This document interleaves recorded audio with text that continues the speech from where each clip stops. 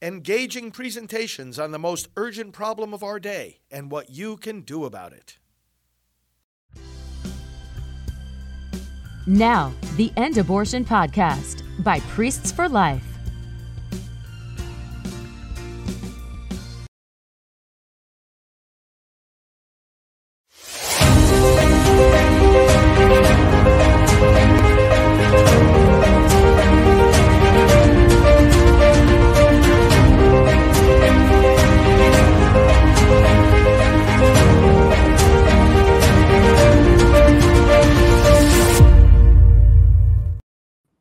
Well, hello, friends. I'm pro-life leader Frank Pavone, National Director of Priests for Life. It is such a great joy to be with you on this Friday as we initiate the holiday weekend. I want to wish you a really, really happy Independence Day. And what a perfect night to be able to talk about several Supreme Court victories just in these recent days as the Supreme Court is finishing out its term. They have once again handed us, and thank you, President Trump, for those 3 justices you put on the court. They have handed us tremendous victories for the good of America. Answered prayers in regard to 2 big things: freedom of speech, freedom of religion.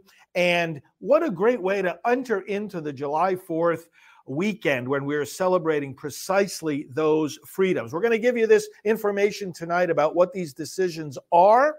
And then we're going to take a break for the holiday. We'll be back with you on Wednesday, July the 5th for this evening program. But we're going to let you just have that time with your family and friends and hopefully a lot of great celebrations for the very things, the very freedoms that we'll be discussing here tonight and how the court reaffirmed them. So let me begin with a passage here from 2 Corinthians chapter 4.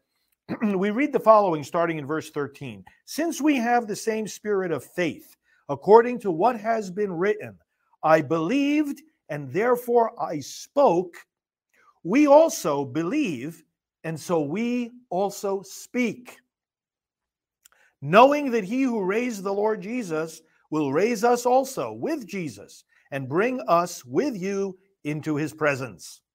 For it is all for your sake, so that as grace extends to more and more people, it may increase thanksgiving to the glory of God. Let us pray. Father, we believe, and we thank you for the freedom to believe. We thank you for the freedom to think about you and about the world in the way we believe is best. We thank you for the freedom, furthermore, to express that thought in speech, not only words with our lips, but our creative activity in the world, in your service and in service to your people. May our every action be infused with the gospel and the truth of Jesus Christ.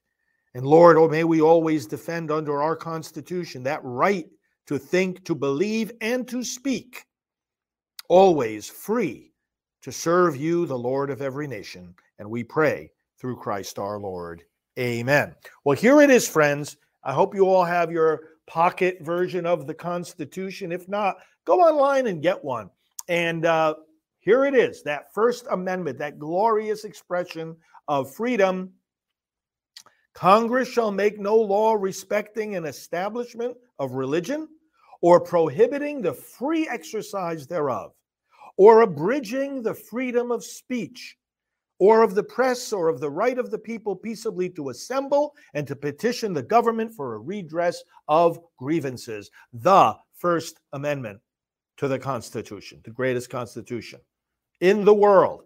Now, these rights are not just rooted in the Constitution. They're rooted in the Constitution precisely because they're rooted in human dignity. This is part of what makes us different from the pet animals that we might own or the materials like this table that we create.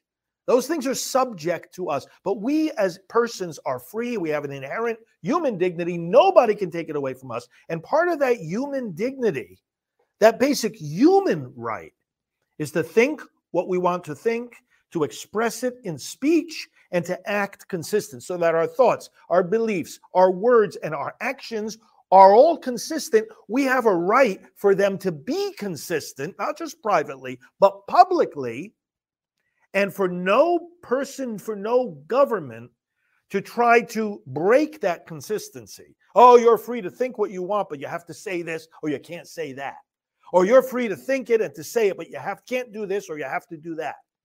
And fortunately, our Supreme Court, I mean, for all the garbage that it has given us at different times, and for all the problems morally that we have in America, and the denials of the Constitution, you know what? We are making progress when it comes to rebuilding the walls. You know, a lot of stuff collapsed in the 60s and 70s.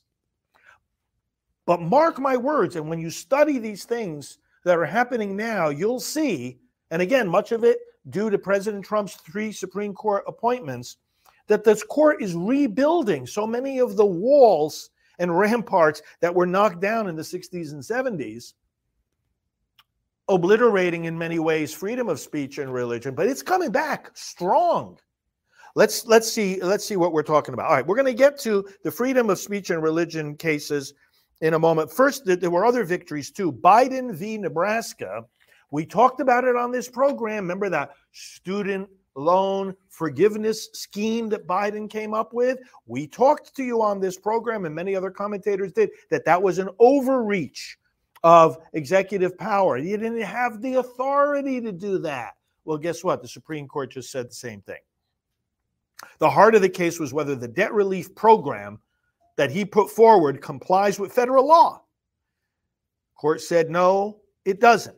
The HEROES Act, as it's called, does give the Secretary of Education power to waive or modify laws and regulations governing student loan programs. But modify doesn't mean redefine. Modify doesn't mean reinvent a whole different loan forgiveness program. That's what Biden was trying to do. And that's what now the court has said, no, this is not a modest adjustment. This is the secretary expanding forgiveness to nearly every borrower in the country. So praise God for that. This is a reining in of tyranny. You recognize what this is. I mean, there are matters far worse. But the fact that these Democrats, this Biden administration, think that they can constantly go farther than the law or the Constitution permit them to go, it's just another expression of the kind of tyrannical mindset that they have. Okay, case number 2 has to do with affirmative action. No doubt you've been looking at this and reading this and hearing about this. Students for Fair Admissions versus President and Fellows of Harvard College, and Students for Fair Admissions versus University of North Carolina. Here's the bottom line. This decision effectively ends, if not severely limits, the use of affirmative action in college admissions. Here's the bottom line. Let me read the words here. A student must be treated based on his or her experiences as an individual, not on the basis of race. One of the great things about this decision is that, we have got to get out right now of this web, this spider web that we seem to be caught in as a nation, or at least in its elite and left-wing segments, of everything being looked at through the lens of race. That's not who we are. That's not who we should be. Especially as we approach this Independence Day and as we just celebrated Juneteenth. Enough with the lens of racism and everything. And when you are admitting people into a college based on some kind of quota that you think you have to have, we have to have X number of students of this race and Y number of students of this other race, and we're not diverse enough. Well, then people get lost in the shuffle who are quite qualified and should be getting admitted to that college. But you've got to look at the pigmentation in their skin or their genealogy. That's not right. That's actually racist itself. And we see this applied in arenas far beyond the specific focus of this case. We've seen it in the U.S. Senate, where the Biden administration is trying to nominate people for various positions, again, based on race. We got to have, equity and inclusion and diversity. Well, how about choosing somebody who's qualified for the job? Now, saying that does not in any way imply that qualification for the job is more or less likely because a person is of a certain race. We're saying just the opposite. We're saying you base it on qualifications for the job, And in this context of this decision, you base it on qualifications for entry into the university or college, not on race. Nobody's saying that because someone is of a certain race, they're going to probably be less or more qualified. We're not saying that at all. We're saying, would you pay attention to the person and their qualifications? Thank God for this decision. And for these wacko liberals on the court and elsewhere in society, you know what? Go ahead. Spin around. Let your heads come off with rage. You don't know what you're talking about. You really don't. We don't need your racism in this country. Whether it's as outright racism, reverse racism, whatever kind of racism it is, we don't want it. So hopefully this will teach some of them maybe a little bit of a lesson. Or at least it'll enable us to tag them for it and to say, you see, this is exactly what the court just rejected. Okay, let's go on because there's two other big decisions. Now we're going to get into more into the realm here of religious freedom. These decisions just came down this week from the Supreme Court. This is really awesome. The justices now, in this decision, Groff versus DeJoy came out yesterday.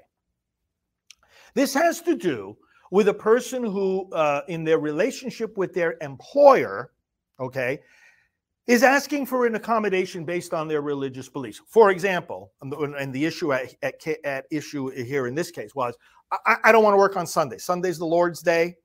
It's a day dedicated to rest and worship. I don't want to work on Sunday.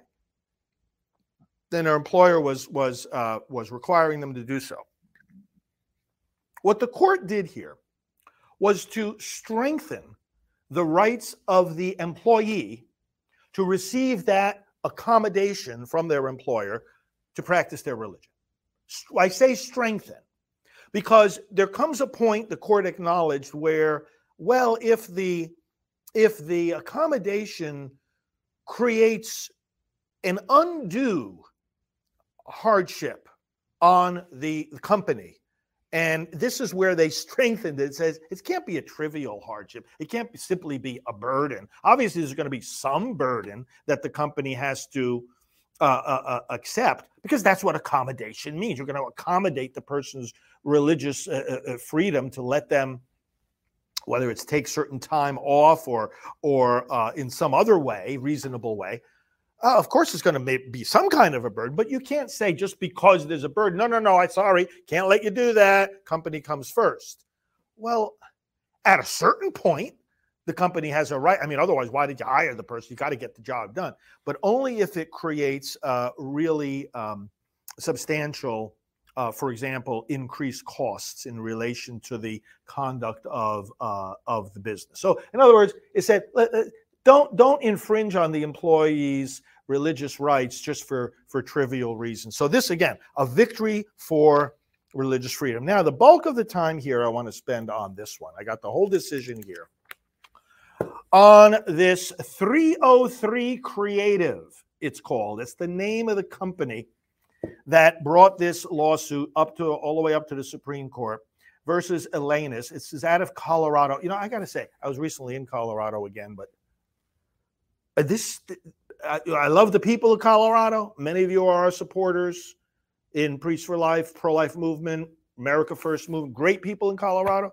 But as a state, as a government, oh my gosh, you got to get your act together. I mean, this is a lot of garbage coming out of Colorado. And the good people in Colorado that are on our side, you know this better than I do. Okay, so this came out of Colorado. They've got this Anti-Discrimination Act. Now, we don't believe in discrimination. We believe, as the court reaffirms, and as federal law says, if you own a restaurant, you can't say, oh, I'm not going to serve you because you're black. I'm not going to serve you because you're Asian. I'm not going to serve you because you're gay or transgender. Public accommodations, services offered to the people in the community need to be offered without discrimination. We can all embrace that. That's part of what America stands for. It's part of what the flag stands for. We are not in any way advocating for discrimination. The problem is we've got a Democrat Party that defines religious freedom and freedom of speech in many contexts as discrimination. because they don't understand the faith. They don't want to understand the faith. They're anti-faith, anti-freedom, and anti-God. And so for a person to act in accordance with the scripture that we read tonight, I believed, therefore I spoke. For a person to act in such a way where they got to draw some boundary lines and say, wait a second, I don't agree with that. I believe in the Bible. I believe in the teachings of the church. I believe in Jesus Christ. I believe in a moral way of life. I'm not going to participate in this or that action because you're compelling me to violate my conscience. Now, you can argue this on the basis of freedom of religion. You can argue this on the basis of freedom of speech. This decision is dealing here with freedom of speech. What was the issue? 303 Creative, Laurie Smith, this is a company that does online graphic design business, okay, creates websites. And one of the things she wanted to do was to increase her services to include couples who were seeking wedding websites. Now, let's understand, again, based on what I was just saying about we're not in favor of discrimination. Neither is she. She is willing and ready to create websites for any citizen, gay, lesbian, transgender. She's not discriminating against gays. She's not discriminating against blacks. She's not discriminating against anybody. However, if a wedding website is going to if she is going to be required to use her creative expression, her creative talent, to endorse a form of marriage that she believes is not biblical, that is, the marriage between one man and one woman, there is no question that that's the teaching of the Bible, well then, she doesn't want to do that. But she doesn't want to, see, and the reason this is not discrimination against gay and lesbian couples, she doesn't want to violate any biblical truth. She's not going to use, and this is me saying this, but it's in line with exactly what the point is here. She's not going to use her creative skills to create a website that denies the resurrection of Jesus Christ. She doesn't want to use, because here's the point, and this is important for us to understand. The public service of creating a website, including a wedding website, is one thing. The freedom of speech is something else. And that's where this case turns. And it says, when you put your creative skills into a website, you're speaking. Even if it's combining with somebody else's speech, obviously your customer, they're speaking too. They're coming to you. They say, we want to create a website celebrating this or endorsing that or saying this is right or this is good. So your speech is kind of intersecting with their speech. But the fact that your speech is intersecting with theirs and the fact that it's in the context of providing them a public service doesn't take away your constitutional right. That's the point. And that's the point that the court affirmed here. If this woman doesn't believe in gay marriage, she shouldn't be compelled to say that it's good. Now, what do you mean, compelled to say that it's good? Well, because you're using your creative skills to create a website celebrating a gay marriage. Again, it doesn't mean, and we have to think this through, it doesn't mean that because the person is gay, I'm not going to serve them. These same people can come and use her graphic design services, but don't ask her to express herself or her business to express itself in favor of something that they believe is unbiblical. Now, just because the government might disagree with somebody's speech, and this is the crux of the freedom of speech, just because the government might think your particular viewpoint, remember, it starts in thinking and then it expresses itself in speech, and speech includes not only words that you're saying, but creative things that you're creating. Your right to speak doesn't go away just because the government thinks it's ridiculous. The government may indeed come down with a position that says exactly the opposite of what you believe, but they are still obliged to protect your right to believe it, your right to speak the way you want, And the freedom to speak and express yourself the way you want, whether it's in a sentence that you are saying or in a website that you're creating, also includes the right not to say what you don't want to say. The freedom of speech cuts both ways.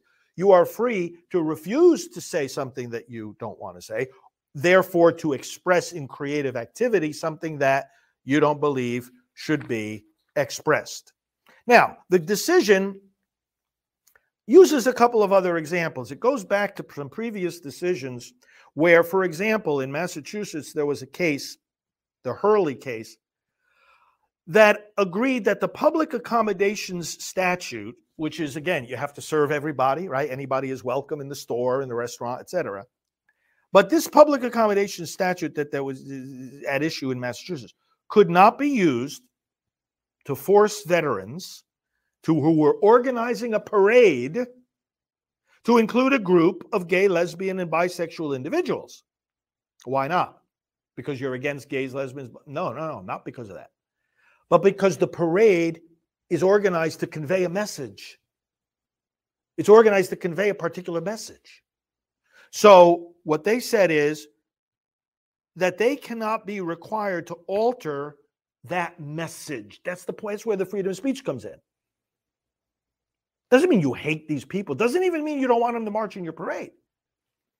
What it means is if you're going in there as a group conveying a message, you have to realize and respect the fact that the organizers of the parade have a message. That's why they're organizing the parade. And they have to have a right to express that message without somebody coming in and trying to change it.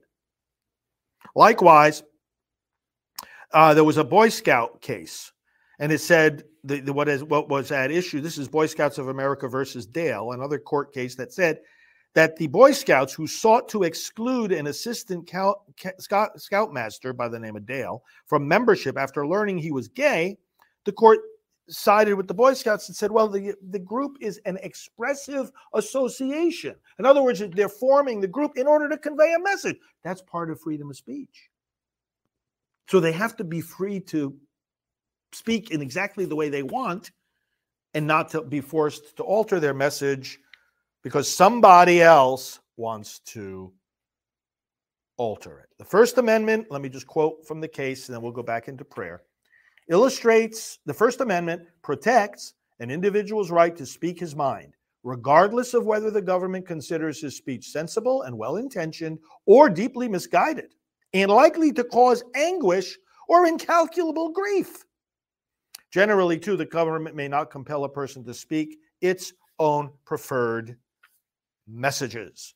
I like also this quote from another Supreme Court case. If there is any fixed star in our constitutional constellation, it is the principle that the government may not interfere with an uninhibited marketplace of ideas. This applies also to the pro-life movement. For those of you that are with me in this full-time pro-life work or part-time, as the case may be, we're often facing this. With a very pro-abortion administration, they are often trying to compel our speech, and there have been other cases that have protected specifically pro-life speech.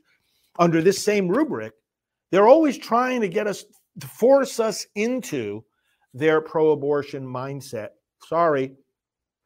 We have our beliefs. We're going to speak those beliefs, and that means the freedom not to speak your beliefs if we don't believe them. So, wonderful victories this week in the Supreme Court. Thank you, President Trump, for those justices. And we need more of these. The next presidential election and the election of the U.S. Senate is going to decide when people like Justice Thomas have to retire. We're not looking forward to that day. But when some of these conservative justices begin to come to retirement, we've got to make sure we replace them with people who are of the same mindset about how the courts need to function. Let's pray. Father, thank you for these victories as we go into the July 4th weekend, Lord. We just celebrate this freedom of speech, this freedom not to be compelled to speak what we don't believe. We thank you for these other victories, Lord, reigning in, at least in some small way, a tyrannical government, a government that has just constantly been overstepping its bounds. Lord, please help us. Help us always. As President Reagan said, to realize that freedom is not passed on in the bloodstream, but we got to reaffirm and defend it in every generation. May our celebration of Independence Day increase our commitment precisely to do that, to defend freedom, to teach it to our children, to express it in the voting booth, to elect people who believe in freedom and who believe in America. And how we pray in the words Jesus gave us, Our Father, who art in heaven, hallowed be thy name. Thy kingdom come, thy will be done on earth as it is in heaven. Give us this day our daily bread, and forgive us our trespasses, as we forgive those who trespass against us. And lead us not into temptation, but deliver us from evil.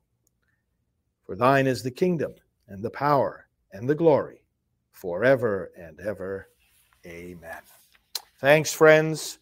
God bless you. Have a wonderful 4th of July. We'll be putting up information on this next week at prolifevote.com, and you'll be able to read this decision and see some other commentary, prolifevote.com. Thanks so much. Pro-life leader Frank Pavone here. Connect with me on social media at FR Frank Pavone. That's FR Frank Pavone on all the major platforms, starting with Truth Social. Hope you have your Truth Social account. Let's make that grow like wildfire. It has been growing like wildfire. Let's keep that up, friends, because that is a key place to go, a key place to be in the world of social media. Happy 4th of July. We will talk to you on Wednesday, July the 5th. God bless. Priests for Life, saving lives for over 30 years.